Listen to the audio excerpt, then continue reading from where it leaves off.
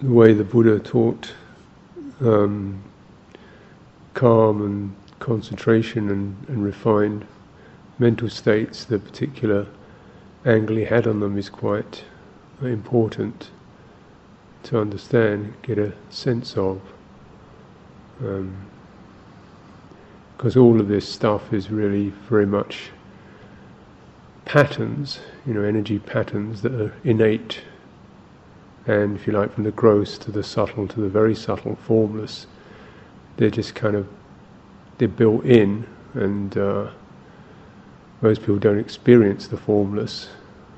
A lot of people don't experience the subtle very much, but it's there, and the theme is really that you can release or deconstruct, or the gross.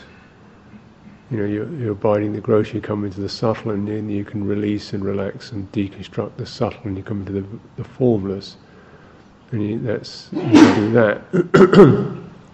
And so that takes some skill, and it's experience of can be accompanied by a lot of skillfulness, strength, and deep feelings of ease and enjoyment.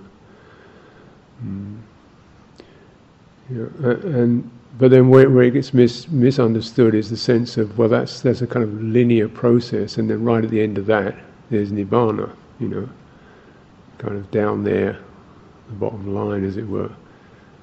But that isn't the way the Buddha taught it.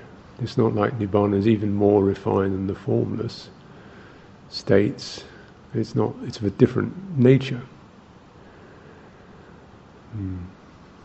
So this is why actually you don't need the formless states for Nibbana. It's not like a ladder, and you go, or a rope, if you like, but you're thinking going up or down, you get to the end of it, and then bingo, there's Nibbana, as it were. It's not of that nature. So you don't really need to get to the end of the ladder in that sense. But you do need to do some sense of operating to be able to, because the process of coming out of the gross means your mind becomes relationally more skillful. You have to let go or understand the grasping, the clinging, the passions, the desires, the fantasies, the grudges, the memories, and so forth, the doubts, the way that which one's relationship with life in general is impaired with this grasping quality.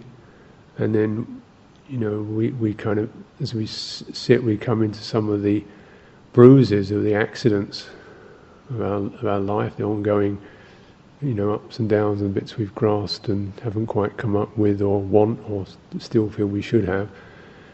So, you're starting to relate to all that as these patterns and processes of karma. And you realise you can't actually keep operating on that level externally, and you can't operate on that level internally. Rather, in other words, you don't want to start grasping and struggling and fighting with your internal dimensions, however wacky they are, or craving and grasping for refined states is very much the same sort of process. So you begin to acknowledge it's this problem of grasping, and which is bound up with identification. I want this, I can have this, if I get this I will be something other than I am right now, which will be better, and so on. And it's that kind of process which it's true to a certain degree, otherwise you wouldn't do it at all. Nobody clings and grasps because it doesn't give any results. It does give a result, but the result tends to be impermanent and changing and having all kinds of negative side effects. One gets defensive, one gets structured. So over a lifetime we build up a whole lot of scaffolding to support our little addictions and comforts and needs and so forth. It's kind of clunky keeping all this stuff going. One's habits, one's patterns, one particular sense objects, one's property, one's this, that and the other. It's all kind of tending to fall apart and need support. So you end up putting a lot of energy into the scaffolding of your life, and then the thing kind of gets very heavy and burdensome. So, but at the same time, we want to feel good. so it's this kind of learning, the gradual learning, that you can actually feel good with less scaffolding if you do it carefully. You start to take it down carefully, because the quality of care and attention that you give in that process itself becomes enriching and enjoyable and stabilizing. You feel more self-respect, confidence, freedom in yourself. So that substitutes for the holidays in Mallorca or wherever it is that, or the karaoke.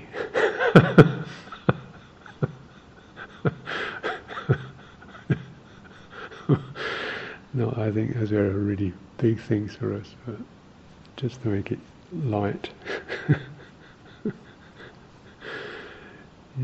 So that's the bit. So we begin to get that sense, and then as the mind gets more refined, then the problem is that, of course, then tend to cling to that more refined stuff, subtler stuff, more of that. And the Buddha said, yeah, right, and if you want to cling, this is the best thing to cling to. This is the slow burn, this is the most pure fire you can get. But it is still a fire.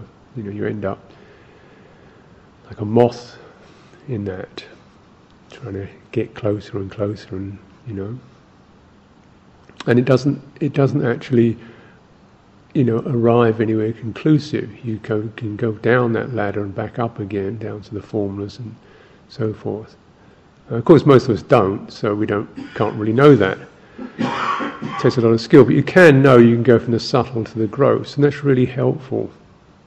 To sense you can be someone other than the normal patterns and structures. You can put aside some of the normal habits that we have and actually feel completely okay, and really actually a lot better. So that's really recognizing that sense of what one assumes oneself to be, the pattern structuring, is actually mutable. That isn't the point. The point isn't the patterning. You can actually change it around and still feel okay. The point is really, ultimately, the clarity and the agility of the mind that's able to, operate without attachment. And so Nibbana really is the kind of ultimate of that, the ultimate, or the result, or the fruition of these ultimate skills called the factors of awakening. Mindfulness and investigation, energy, rapture, tranquility, concentration, equanimity. So these are, if you like, this one way of describing the skills. But still, those skills are not Nibbana either. They fruit in that, they get the result of that. Nibbana is just really not clinging.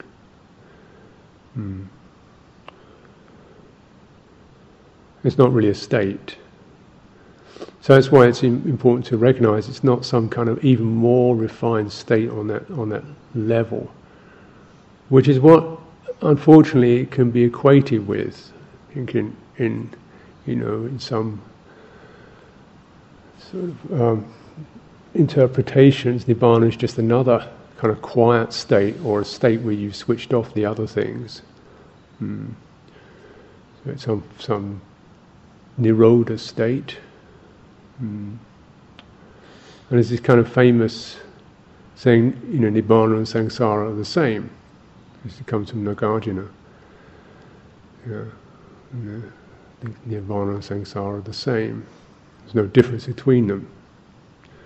So Nibbana and Samsara are the same. Nibbana is a kind of very subtle energy form. Samsara is an energy form. They're both energy forms. Therefore, play, Be in that, it's all just a game, it's all just a show. You could go down to Nibbana, back into Samsara, it's just that. It's all, nobody's really here. It's just all a game and a show and a play. Just groove along, Nobody gets in that. Which is actually, for a start, it's easy enough to say that when you're not, some bits of Samsara are definitely extremely, you're being in Darfur, someone's starving with guerrilla guerrilla war going on, you don't think that samsara is really just a game and a play. Or your babies are dying of AIDS, you don't think samsara is just a show and roll on with it. You think this is wretched, and then also that it's not even a correct interpretation. Because when Ajahn said that, he said that Nibbana and samsara have no difference in that they're both void of any substance. There's no substantial entity in Nibbana or samsara, so in that respect they're the same. It's just like you can say, apples and tractors, neither of them have wings, but that doesn't mean that they're the same. Just in this respect, they're insubstantial. Nibbana and samsara is insubstantial because it's just shifting patterns that are moving and changing. Nibbana is insubstantial because it's not a pattern. It's not another pattern.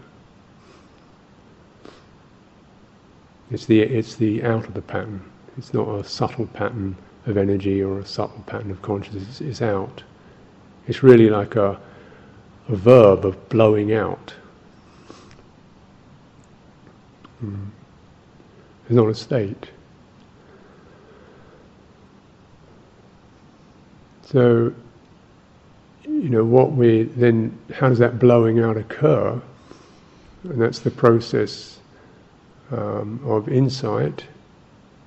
Right begins with viveka, this stepping back, detachment, if you like, dispassion.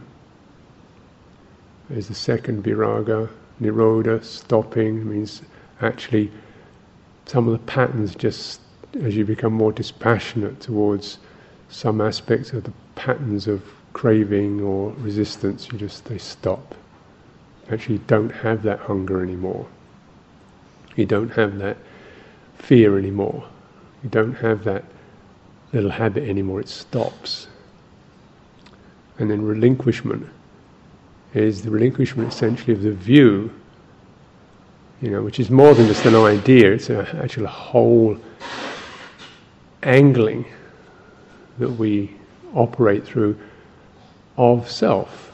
That is, there is somebody to be released, or somebody will get something, or somebody will be freed from something. So that's the kind of shadow view that hovers behind all of the sense of attainment and success and achievement and failure and so forth. And you see that view actually attracts energy, doesn't it? If you hold on to something as self, a whole kind of energy starts to gather around that particular object, whether it's your socks or whatever it is. That's mine. Suddenly those things have got a little bit of a glow to them. Those have got some potency. Things start happening to those things that are mine. Then all kinds of other things start happening. Or very obviously, you see this with gross objects. So it's an energy that gets attracted around that. So then on the we might say the internal level, then that energy is very significant, because when you begin to transform or transmute or more clearly see that a lot of one takes as oneself is really just energies flowing and changing. It's physical, psychological, emotional stuff wanging around. Some of it's calm, some of it's rocky, some of it's faltering, some of it's thrusting, some of it's, something wants to think and understand and get it clear, something wants to get happy, something wants to this, that and the other, all sorts of levels of it, isn't it? It's all in dynamic. Now you throw the dynamic of a view which attracts energy into that mix. I am this, I want to be this, I'm not this, I am always like that, I'm never this. That adds that view attracts a whole lot of intense energy around it, doesn't it? As we all, experience it. And some things are crying out as me and mine, and that intensifies their effect, intensifies the kind of reactions and responses. One's relation to that becomes extremely biased.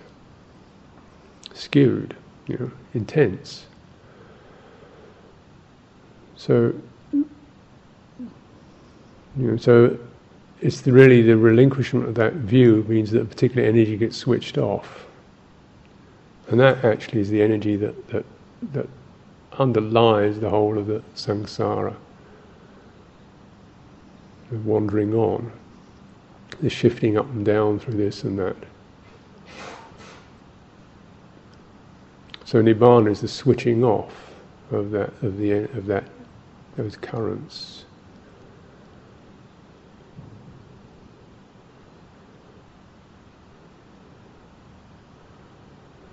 This kind of may seem like a bit esoteric or a long way off, but it's just to get also a sense of how the value, the usefulness, and the limitations of tranquility. The usefulness of it is you do learn, you do get skillful, you do begin to deconstruct temporarily aspects of one's mindscape, one's horizons, one's landscape, and you see, so, and then you begin to see how actually you feel really okay with that. So all that stuff really wasn't the point. And you feel a bit more peaceful, perhaps a bit more, easeful, happy, and also there's been some agility, some strength, some skills have developed in terms of our relationship to what we experience. And that's really the most important point, is the skills. And you should realize that, Buddha Dharma is really just the whole presentation of skills with a particular aim in mind, which is this Nibbana, and the skills for that. Skills are not Nibbana, but if you use them rightly, then you do Nibbana, you do it. And I think that the point is that also that you can't help but do it. If you do it right, you can't help but do it. So you don't have to even really figure out where Nibbana is or what it is, because if you do it, you do Nibbana. You blow out. I think that's also important to get a sense of really, if you have faith in the process of what brings around the first bits of detachment, if you have really faith in that process of what gives you that first bit of detachment and dispassion, what really supports that, you really know that and see that, then if you just keep that going, then it has this, it's like a computer virus, it just gets into the software and starts to deconstruct it. Once you've got it in there, if you keep it going. And admittedly, of course, but then the necessary for tranquility is that some bits you have to really open them up to get in there. And when the mind is tight and contracted and busy, some bits never really come to the surface, so they don't get deconstructed because you haven't actually accessed them. So one of the things that tranquility does is it does kind of open the fibres of being, and the bits that are scaffolding, and our screening and our personality structures were kind of covering over or sorting out or defending us from realizing, actually start to come to light. And those are important. They're painful, sometimes just awkward, sometimes confusing, disorienting, and yet we recognize these are also bits of the thing that we need to know about somehow. We need to ease, we need to be able to handle, and first of all so you get these kind of wobbly states or funny states or angry states or hindrance states, then first of all to acknowledge, to not react, to not follow it, whatever it's saying and doing, to work on reactivity, so we begin to, the point is to just, then what is really needed in terms of relating to that. You feel that, so this is manasikara, wise attention. just kind of handle that, feel it in the body, breathe in, breathe out. That's a simple piece of method. It's, there's other bits that we can do, like whole spirit of no pressure and kindness and compassion is part of it. The sense of purpose and staying with that is part of it. Energetically, mindfulness of breathing is very good if you can get that going the right way, where it is an easeful, reliable thing, not a forced thing, because it has this diffusive effect that operates on an energetic level. It eases it up. You don't really even have to understand, or because sometimes with something like metta, with loving kindness, for example, we can kind of impose that, place that on top of something, which is better than putting ill will on top of it. But really,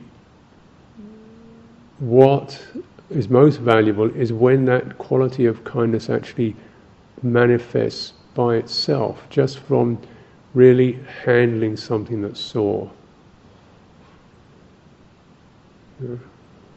So, because sometimes we use kind of in the wrong way, like it's sentimental or it's just trying to be nice, something of that nature, but just to actually come to the place where it's sore. And the quality of full awareness is essentially you're just opening to that in an empathic, sympathetic way. It's not a blank stare, but what's the feel of that? You feel the kind of roughness or the soreness, and then actually then a response kind of occurs by itself, which is much more authentic and right on the mark. So if you get skillful in terms of attitude and energy and approach towards some of these difficult places, then these redeeming moods and responses begin to happen. One becomes more patient, more humble, less demanding, less cowering, less doubtful, less whatever it is. You become less yourself, less your old personal self. I think this quality of how we meet difficulties on it is a very crucial piece of the whole process, because you have to change. We can't change. I want to be like this. I want to be clear or brave or strong or sweet. I want to be angelic and loving. I want to be brave and courageous. I want to be a warrior. I want to be a bodhisattva. It's going to be, these kind of things which indeed are quite admirable in their own respects.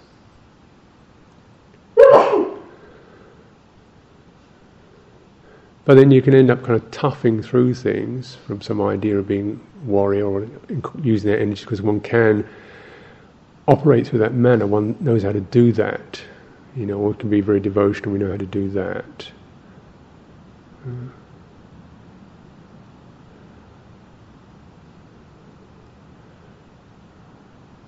But then actually what happens is a particular piece of patterning gets endorsed. I think it's very much certainly perhaps for in this kind of life tends to encourage and endorse a sort of warrior archetype, the resilient, tough, knock it out, force it through, get there, sort of stuff. And so one, which is not ignoble, but it is a bit naive. And sooner or later, it sort of tends to tends to break down because doesn't have enough breadth or enough capacity. It's not agile enough. It's a bit clumsy. So most of these attitudes that we can bear, actually, even though they sort of have goodness in them, are imposed or developed attitudes. And really, point of mindfulness is not to have any attitude. And that's the purification of it. And the point of full awareness is that you're just aware. You don't have a strategy. You don't know. You don't know.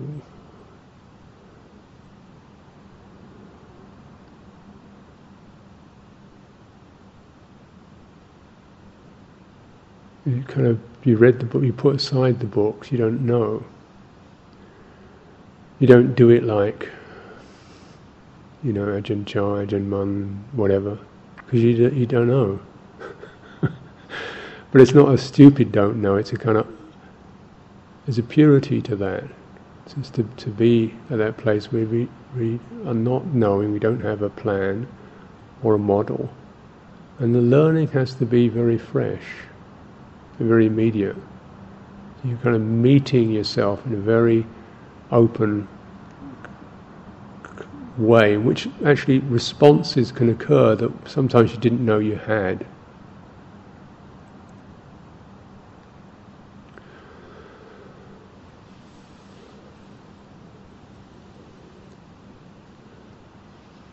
I remember kind of meeting a particular just pain in my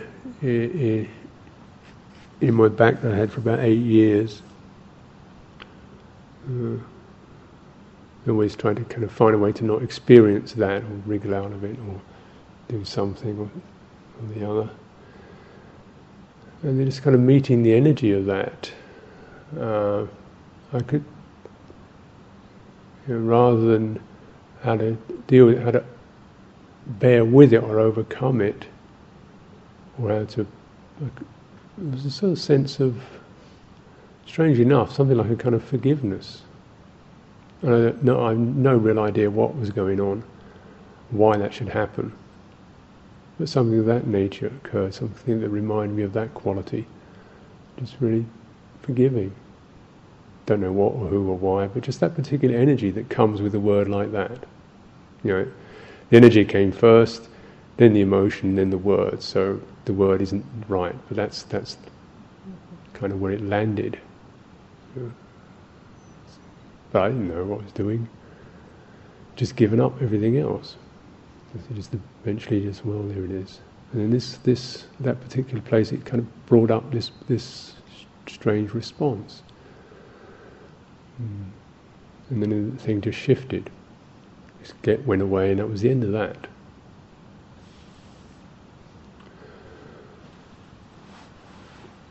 So there's, I think this is, these places of release, are really important, and just to see kind of that there are, the thing can sort itself out. This is why the whole process of liberation is one of, you're not even getting liberated. It's not as if you get liberated. It's the liberation from that whole way of conceiving things, and yet there is liberation. And in that liberation, there's also definite, subtle forms that occur spontaneously, such as loving kindness or firmness or whatever, wherever it is, you definitely feel something, and then there's a liberation or a release. Also, the liberation is not suddenly, bang, everything goes, but particular pieces of the jigsaw, of the fettering, break up, fall away, and particular little bits at a time. So another thing is that the Buddha said it's rather like the way that the rigging of a beached ship, a beached galleon, rots away slowly. It's not the most fortunate synonym. So they don't all go. In other words, all that rigging, all that construction, all that scaffolding doesn't all disappear in one blap one day. It gradually fades, and little bits give up, and little bits give up, and little bits give up. But you begin to sense, particularly over a period of time, 5 years, and you don't remember till maybe sometimes somebody tells you, or you recognise where you were 5 years ago, and you think, well, you don't do that now. That doesn't happen. That's not an issue for me. I don't remember one day getting rid of it. It just kind of, the energy just doesn't go there anymore. It's done. And there are small bits of that, and there are big bits of that.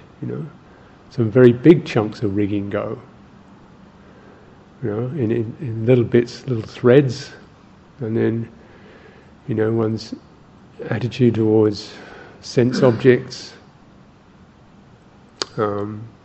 Definitely does change towards social status, definitely changes,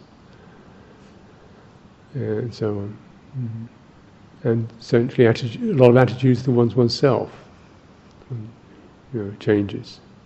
The demands, the pressures, the nervousness, the self-consciousness, the pride and the fear, that definitely shifts, and these are very significant pieces. But then when they shift, it's like, well, what's there? It's not like there's something else there.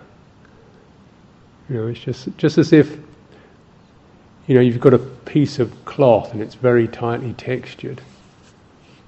It's very tightly woven. And as you open the threads of that, then there isn't something else there. It's just there's the gap. You've Nibbanaed it, you've actually opened it up. So that the pattern on that piece of cloth can no longer actually match because the fibres are opened, it doesn't match up anymore. So you can't keep going because there's these big gaps in it. Now that's the difference, you see, because if you're just on a level of calming, then what you do is you get finer and finer mesh. So, like gross level, then the mesh is pretty big and big in a way, so that most, an average person can probably begin to see through that. You get through that net, you can get out of that net. But then there's the finer net, which is the subtle weave of meditation, of the subtle energies of meditation. That catches most people. A few people can get through that. They get thin enough or fine enough to actually get through that particular weave. You get the very, very fine weave of formless states. And the mind can't get any finer than that. It can't get any thinner than that. It can't get through that.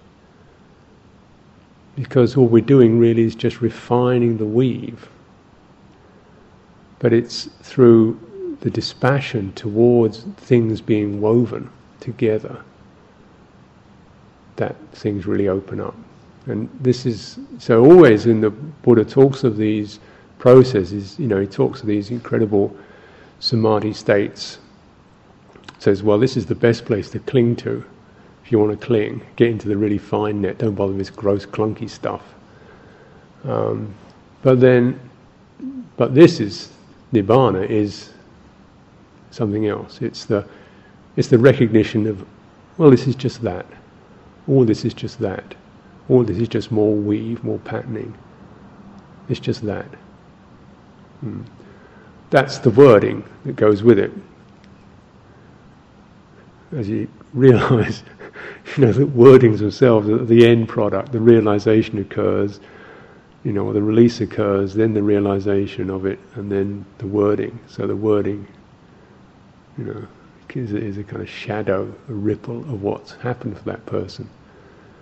A sense of dispassion, of not going in there, not seeking it, not being caught in it, not building anything out of it. So this is, this is our model of practice, really. But you do need to get the quality of calm and subtlety, because that acts, first of all, is the sense of stability that it gives you, you're stable, calm, you get a fairly consistent reflective focus. It also brings other aspects to light. One's energy shifts, one's energy changes. Thought and the stopping of thought. What's there when thought stops? And then particular patterns of drive and push and wanting, that don't really necessarily surface as long as we keep feeding them. So if you sustain a repeated retreat, certain levels of renunciation and certain levels of consistency, then these, certain ones clinging to routines and to patterns and to talk and to mental stimulation and so forth suddenly get seen, and right, and you begin to feel that as a kind of, as the push that it has, the push of it, and you begin to see things like the wanting to understand as another kind of fire, as another clinging, or wanting to get to somewhere, some state. You begin to experience that not just as an idea, but actually as a kind of energy that pushes. So whenever we come to sit with a feeling of, well, let's get into this particular state, you put that theme on, you can be sure suffering is about to happen. If it's not happened now, you're just heading down the main track for that. Because you actually feel it, feel it right in the cling and the push, and you can feel it energetic. It's really unpleasant, really coarse, And so, these pieces of strategy. But then if we think, oh, well, nothing to do, give up, that doesn't feel good either. Like limp, no firmness. So there's this interesting, isn't it? We really here in a very committed way. For what? Just to be here in a committed way. And you feel the energy of that. Oh, that feels right. Doesn't make sense, but it feels right. And that's the middle point, the middle path. And you feel these kind of waves of push and waves of drawing away, and you just keep to that middle path and getting alignment with that middle point, that middle path, where these karmic drives actually don't catch. So the karma, the action, the wanting to be and to have, it doesn't actually catch that middle point. And so, if we maintain that, then there's a sense of other things dropping away. That's the place of dispassion, detachment, and ceasing.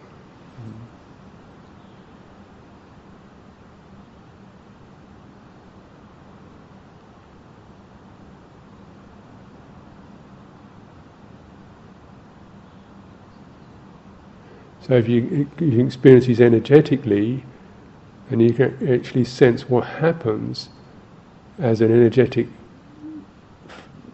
quality, whenever any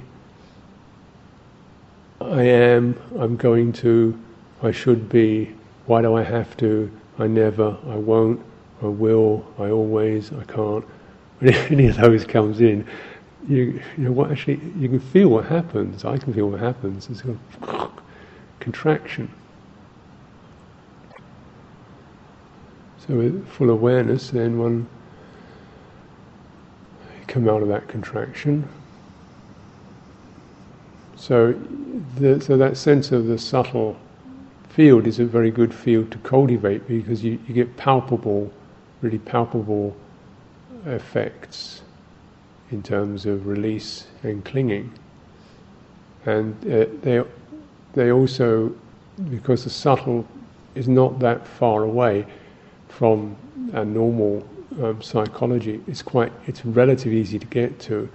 It's also a place where you can begin to actually, notice your psychologies and translate them. See, if they're not there, then you don't necessarily get the point. But when they're kind of there, like there's that tendency to think, well, you better come up with something or do something, that's sort of there, but it's not there in the way that it's really catching hold. It's there. Think, what is that? Oh, it feels like this. So that's the way you undermine it, by feeling it and yet not being caught in it. So that requires that skills and the access to the subtler domains.